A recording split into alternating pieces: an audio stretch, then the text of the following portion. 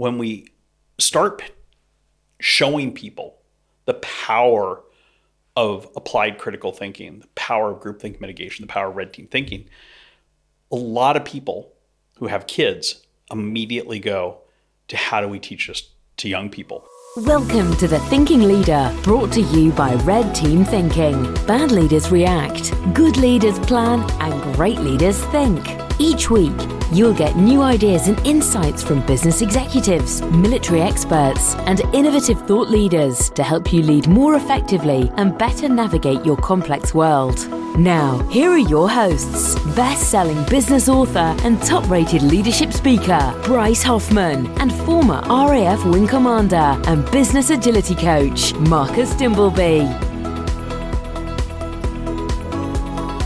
Hello and welcome to the show. We have a rare episode today in that I'm here in the studio with my partner in crime, Marcus Dimbleby. Indeed. And producer Sam, who has stepped from behind the scenes. I was forced into the limelight, but I'm here. Happily. God. There was no bullying at all to get you on the show today. You know, we've been trying to get Sam to be part of the show in front of the camera for a long time. Sam is shy, but Sam always has the best questions, the best comments, the best insights. After every show, we talk with Sam, and he's like, "Oh, that was really interesting. I was thinking about this." I'm like, "Well, it would have been great if you had asked us that during the show." So now, Sam, here you are.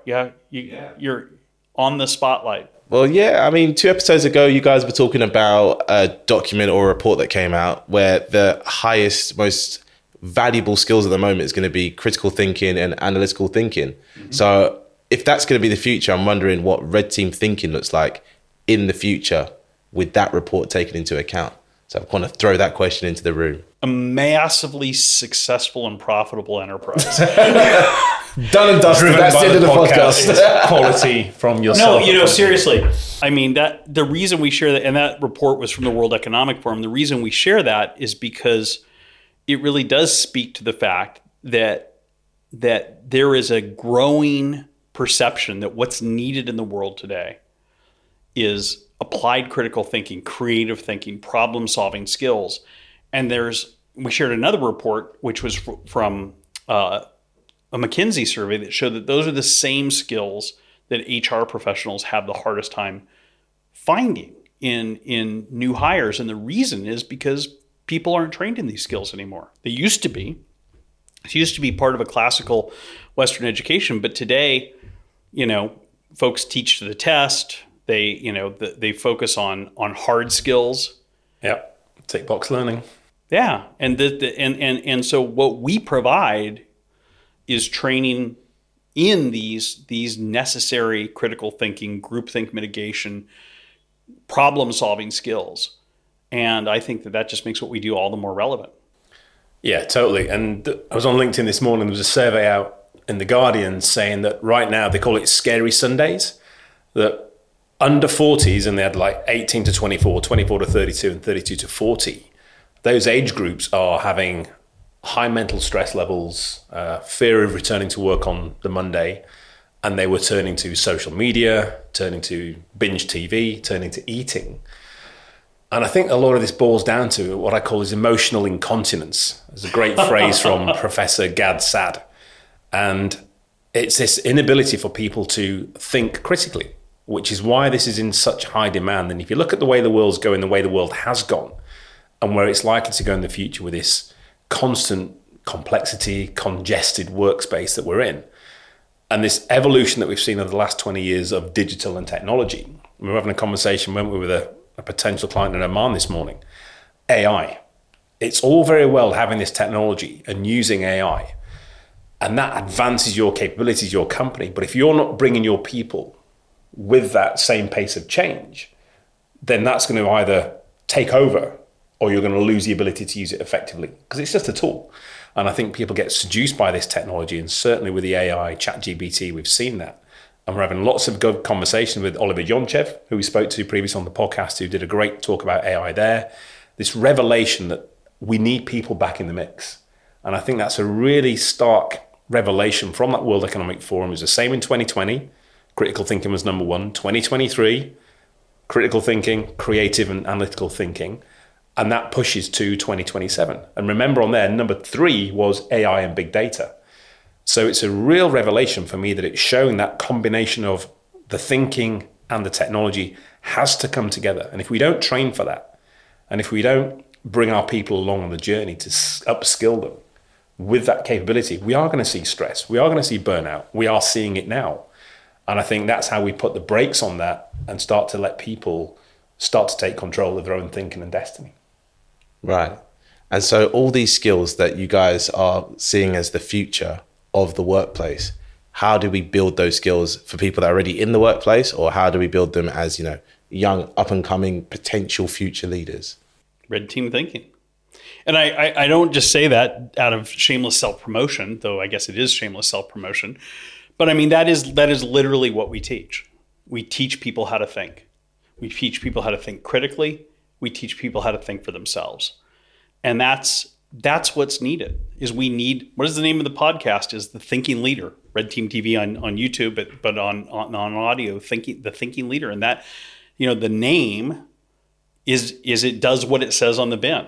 It's helping people become thinking leaders. We need thinking leaders today. I just spent last week with the U.S. Army in Germany doing a workshop with the 7th Army Training Command, which is responsible for training all military training for the U.S. and its allies in Europe and Africa.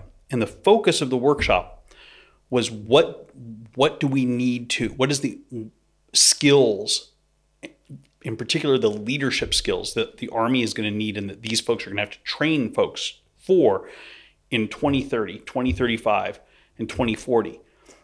And it all comes down to the ability to think on your feet, the ability to think critically, the ability to pivot rapidly, the ability to be comfortable with ambiguity, the ability to be agile with a lowercase a, to be able to bob and weave as the world changes around you.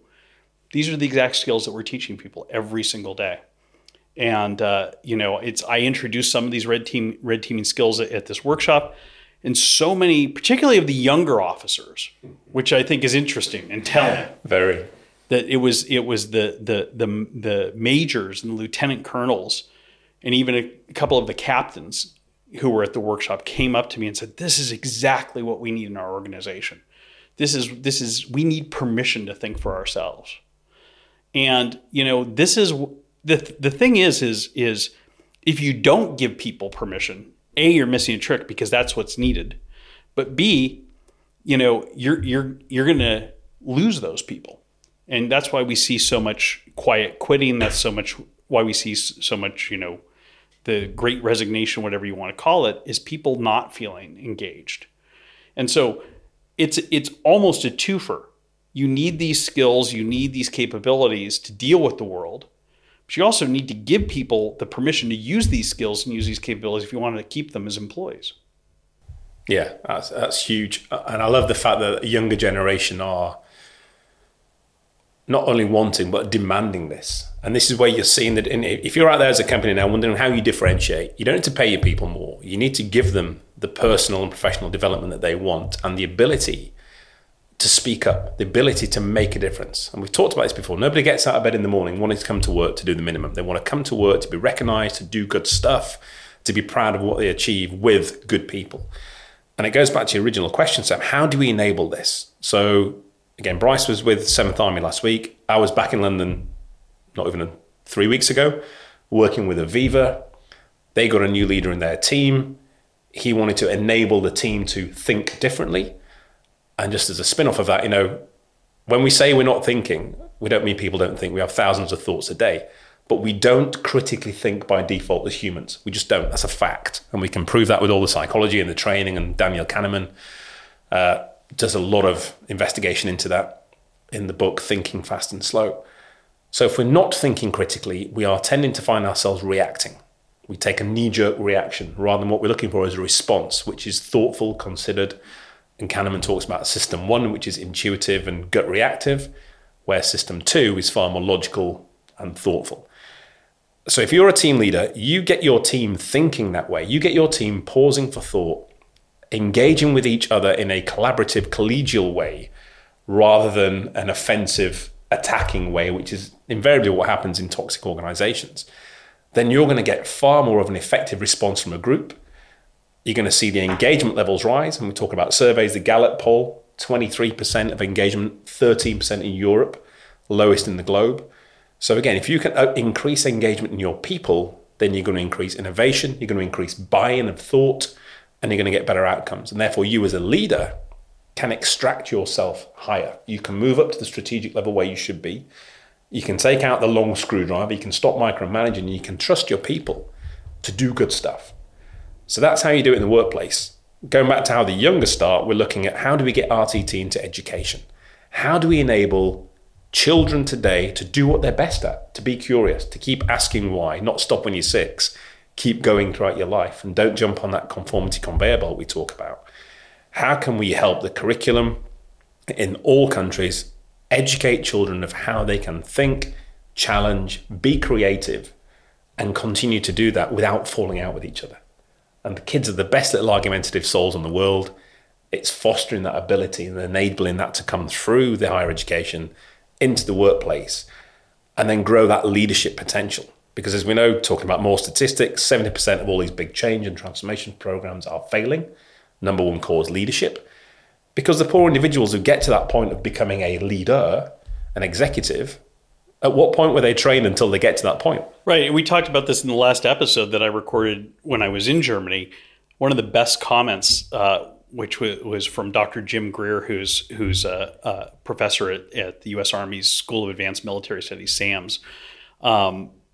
He said, the one thing you can't do is come around in 2035 when, Joe, who was a lieutenant, now becomes a lieutenant colonel, and give Joe a week-long workshop on how to be a leader to make up for all the training you didn't do between now and 2035. Now is the time to invest in your leaders. So I want to go back to something you said about education, though. And it's really interesting because I think we're seeing more and more of this in our work, that when we start showing people the power of applied critical thinking, the power of groupthink mitigation, the power of red team thinking, a lot of people who have kids immediately go to how do we teach this to young people. And that happened at in Pfullendorf, where I was in Germany. After my first presentation, the first Q&A session we had, the first question, woman raised her hand and said, "How do I teach this to my children?" And this is a military workshop, and I was surprised, but I wasn't. That was the first question. Not only that, I looked out over the audience, some 70, fairly senior Army officers, and I saw, about a third of them nodding their head, like, "Yeah, tell us," Yeah. Because people, when they see this, they immediately get that this is something I would like to instill in my children. Because, it's interesting. I remember in the United States, gosh, this would have been about 15 years ago, 16 years ago. There was a big push, at least where I was at the time. I was living in Michigan, home of the auto industry, and there was a big push by folks who were saying, if you want to set your kids up for success, have them learn Mandarin in school, because that will give them a big edge in the global economy that's coming if they can speak Mandarin. And several of the wealthier school districts in Southeast Michigan, where the auto industry is based, started offering Mandarin classes. And that's because people recognized that this was an essential skill if you wanted to set your kid up to succeed. Well, I think that now people are seeing, just like it's the same thing as, the World Economic Forum survey is a survey of CEOs, but you don't have to be a CEO to know that the skills that are going to be essential for your kids to succeed in the world that they're going to enter are applied critical thinking, are creative thinking, are problem solving. Those are the skills.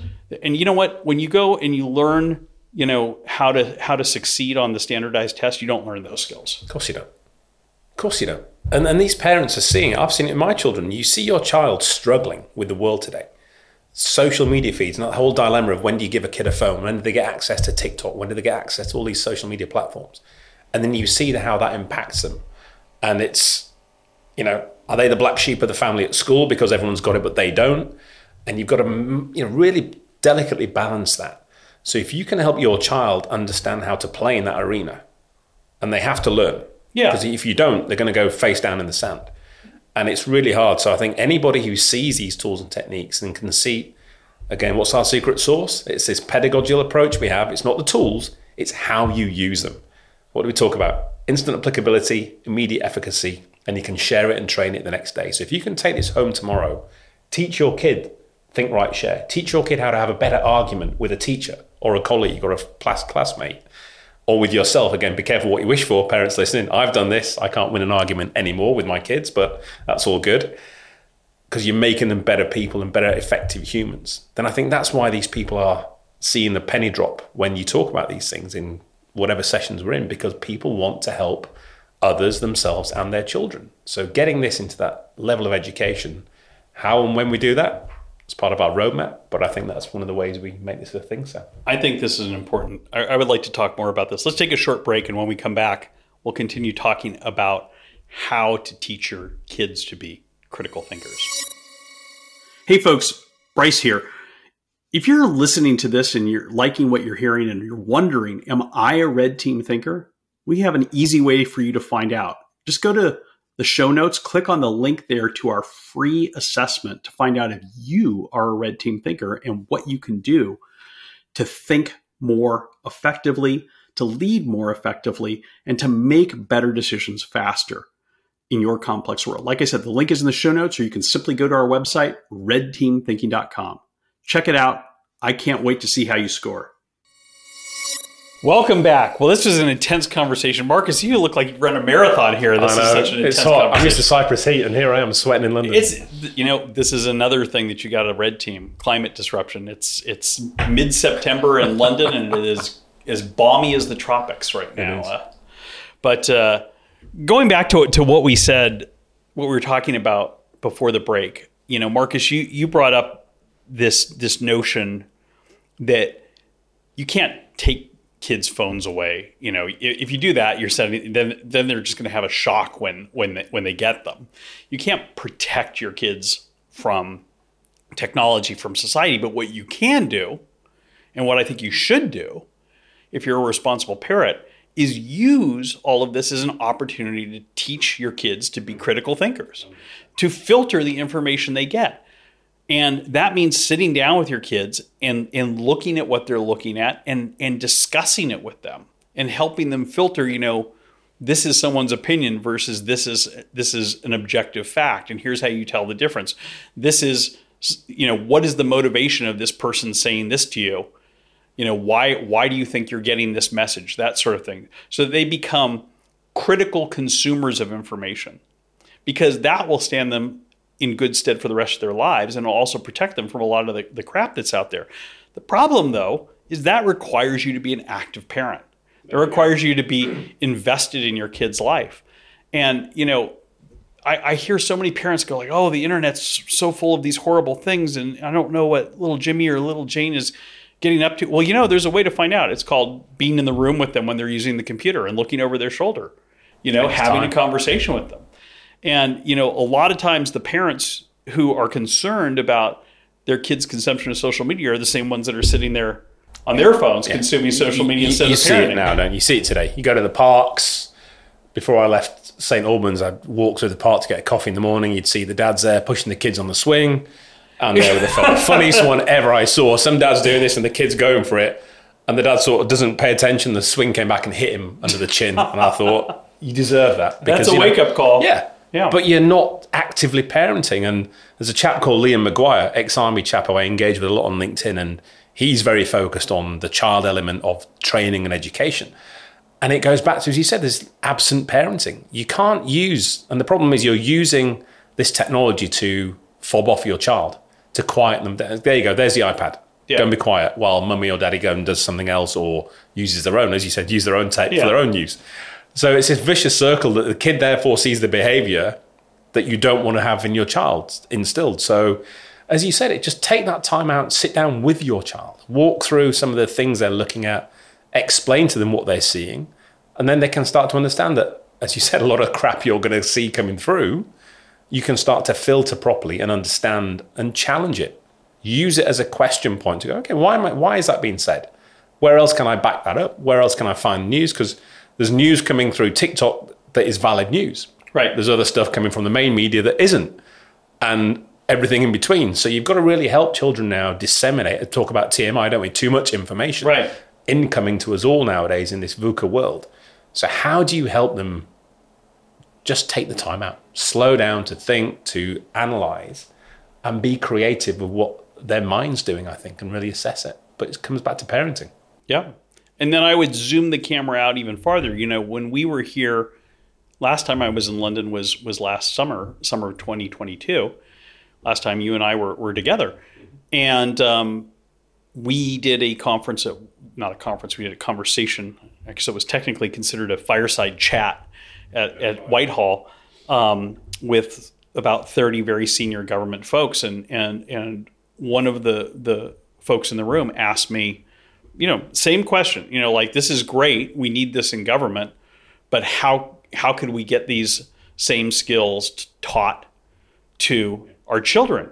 And I said, because of the level of the folks who were in the room, I said, well, it's, you know, you're actually in a position, if you wanted to, where you could make this type of, and I don't mean hiring Red Team Thinking to do it. I'm just saying taking applied critical thinking and make it part of the national curriculum again. It's within your power. It's within your ability to do it, but it requires you as folks working in the Ministry of Education to do more than teach to standardized test. It requires you to hold teachers accountable for actually teaching real skills to students rather than checking boxes, giving out photocopied homework that, you know, is from some standardized lesson plan that doesn't require any thought at all, and just really is a way of keeping kids busy and occupied, you know, till the bell goes. Till the bell goes. Yeah. You know, there's great education happening out there all over the world, but it's the exception rather than the norm.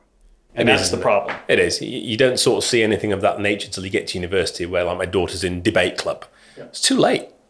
You know, teach your kids this throughout their school career. There used to be, too. There used to be, at least in the United States, there used to be debate clubs at every high school. By the time when I entered high school, the first high school I went to, there was still a debate club. By the time I graduated from high school, there was no debate clubs anymore. It's all fallen by the wayside. It's boring. Don't want to do it. Well, because it's not been structured well. It's not been run well. Yeah. Again, it's like parenting. If you're running these clubs as a youth leader, as a teacher, who are the best teachers we'll remember from school? The ones who engaged us. Yeah. Not the ones who taught us the best stuff or were the best teacher, but the ones who made you feel engaged, who you remember participating. And I think that's really important, whether you're a parent, a teacher, an instructor. It's really valuable to do that, because that's how you get the best response. Well, you know, I'm gonna delve into controversial territory here, but it needs to be said. You know, at least in the United States, the problem with education is that much of education is dictated not by experts on education, but by the teachers union. And by making sure that the lowest common denominator can succeed, that the lowest teacher on the, you know, the worst equipped teacher can get passing marks and stay employed. And that's ridiculous. That's if there's anything about putting the cart before the horse, it's that. And there was a great documentary that was released in the United States several years ago, became very popular, called Waiting for Superman. And it's very powerful, and the name is that, you know, they were talking about the best schools. You know, there's schools in places like New York and Los Angeles and stuff that have magnet schools that are doing things differently, that are really teaching, but it's so hard to get into those schools. And the name came from a comment made by a little kid who was from an immigrant family in New York, and was trying desperately to get into the lottery to get into one of the few really good public schools in New York. And they asked the little kid, you know, like, what do you think is going to happen? He said, maybe Superman will come in and get me in. But I mean, that's the sad thing that's what the thing. Belief. Meanwhile, they were showing how the teachers union in New York spends all this time protecting bad teachers and making sure that the standards are set low enough that teachers don't get in trouble for not teaching. Whereas the schools that are doing great are completely the opposite. It's all focused on educating the children, and it requires the teachers to, guess what? Step up. Actually teach. Yeah. There's a bar that's set higher than right. ground level. And that's the thing is that the whole shift to standardized testing is not about teaching kids. It's about managing teachers. This goes back to something we talk about, sheep-like passivity and the acceptance of mediocrity. Yeah. That's the kind of societal issues I think we're facing into now, is that people accept a low bar. Right. Personally, professionally, educationally. And we know where that takes you. You know, as a nation, as a society, that only leads to bad outcomes. Amen. I mean, this is the thing is like all of these problems that we have, education, homelessness, drugs, these are all happening because people let them happen, because people are okay with them being that way. I have to say in the past week, I've been to Turkey, I've been to Germany, I've been here in the UK. And you don't see anything like the level of homelessness, like the level of just squalid urban poverty that you see in the United States today in every major city, in any of these places. And I was thinking, I was driving all over Istanbul, and Istanbul is a city of 15 million people. It's not the richest country in the world by a long shot. I saw one homeless person, and the streets were cleaner than they are, in San Francisco, which is the richest city, one of the richest cities in the entire world. And why is that? Why is it that in Istanbul there's not armies of people sleeping on the streets and people are cleaning up after themselves, and not in San Francisco? Because in San Francisco people have decided that they're okay with it. And they may bitch about it, over coffee and stuff, but people are not putting their foot down and saying, you know what, enough is enough. We don't accept this. This is the richest city in the United States. There shouldn't be thousands of people every night sleeping in tents on the streets. We should do something about it, not in theory, but in practice. If people did that, you could end it in a few months, really. But it's because people don't want to do that, because people are, at the end of the day, happy to shrug their shoulders. And that's why we have problems with gun violence. That's why we have problems with gangs. That's why we have problems with drugs. It's all these things is because people let it happen. Because it's not affecting them until it does. Until it does. And this is the problem, isn't it? You can sit by and watch these things happen from afar. It's like the school bully. You see the kid getting bullied, I'll walk by because it's not me. And then you see another kid and they walk by, it's not me. And then the next day you get a punch in the face from the bully.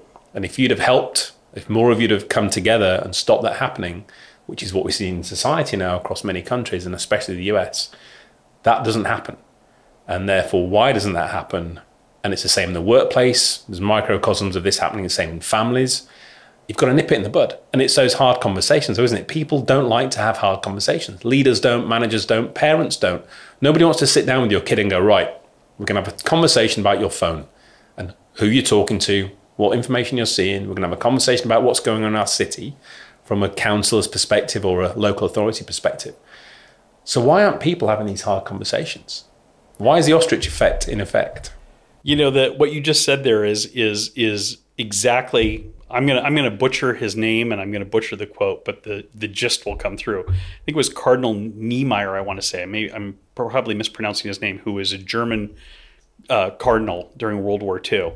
And after the war, he made this famous statement. He said, first they came for the communist, and I said nothing because I wasn't a communist. Then they came for the gays, and I said nothing because I wasn't gay.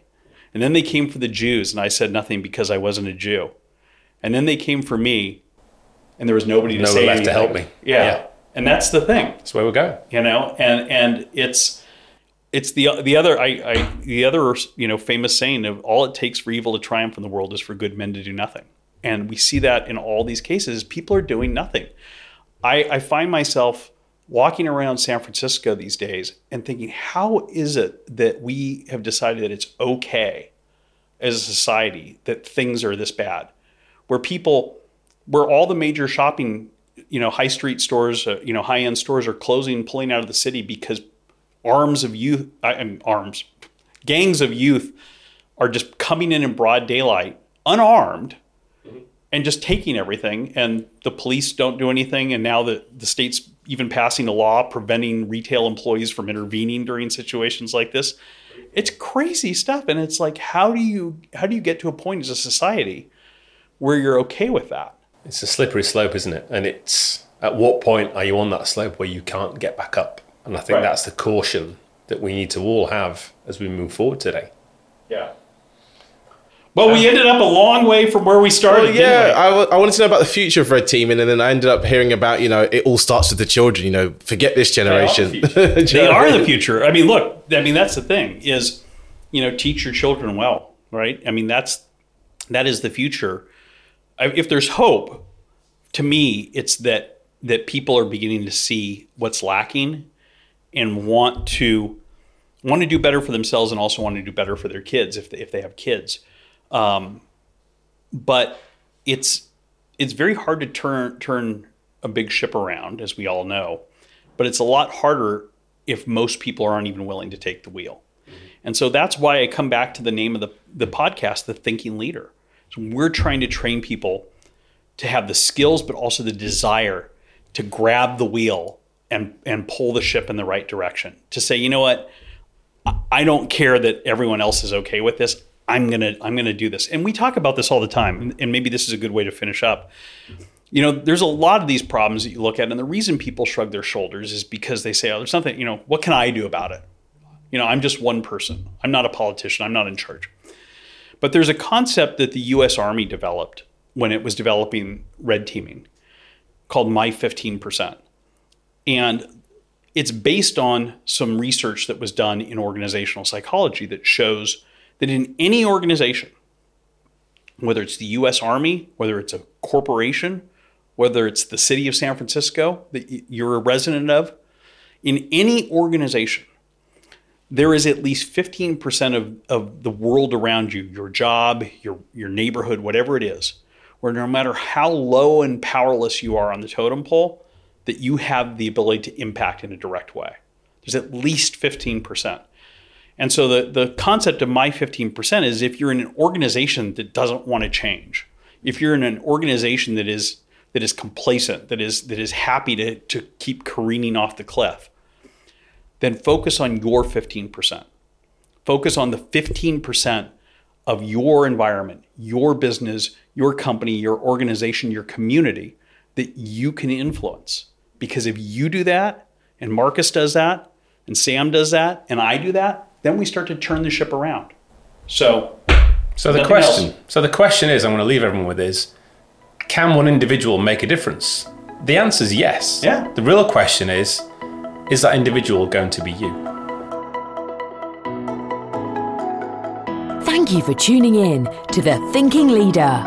Check the show notes for more information about the topics covered in this episode. There, you'll also find a link to our free assessment. Click on it right now to find out if you are a red team thinker with a red team culture.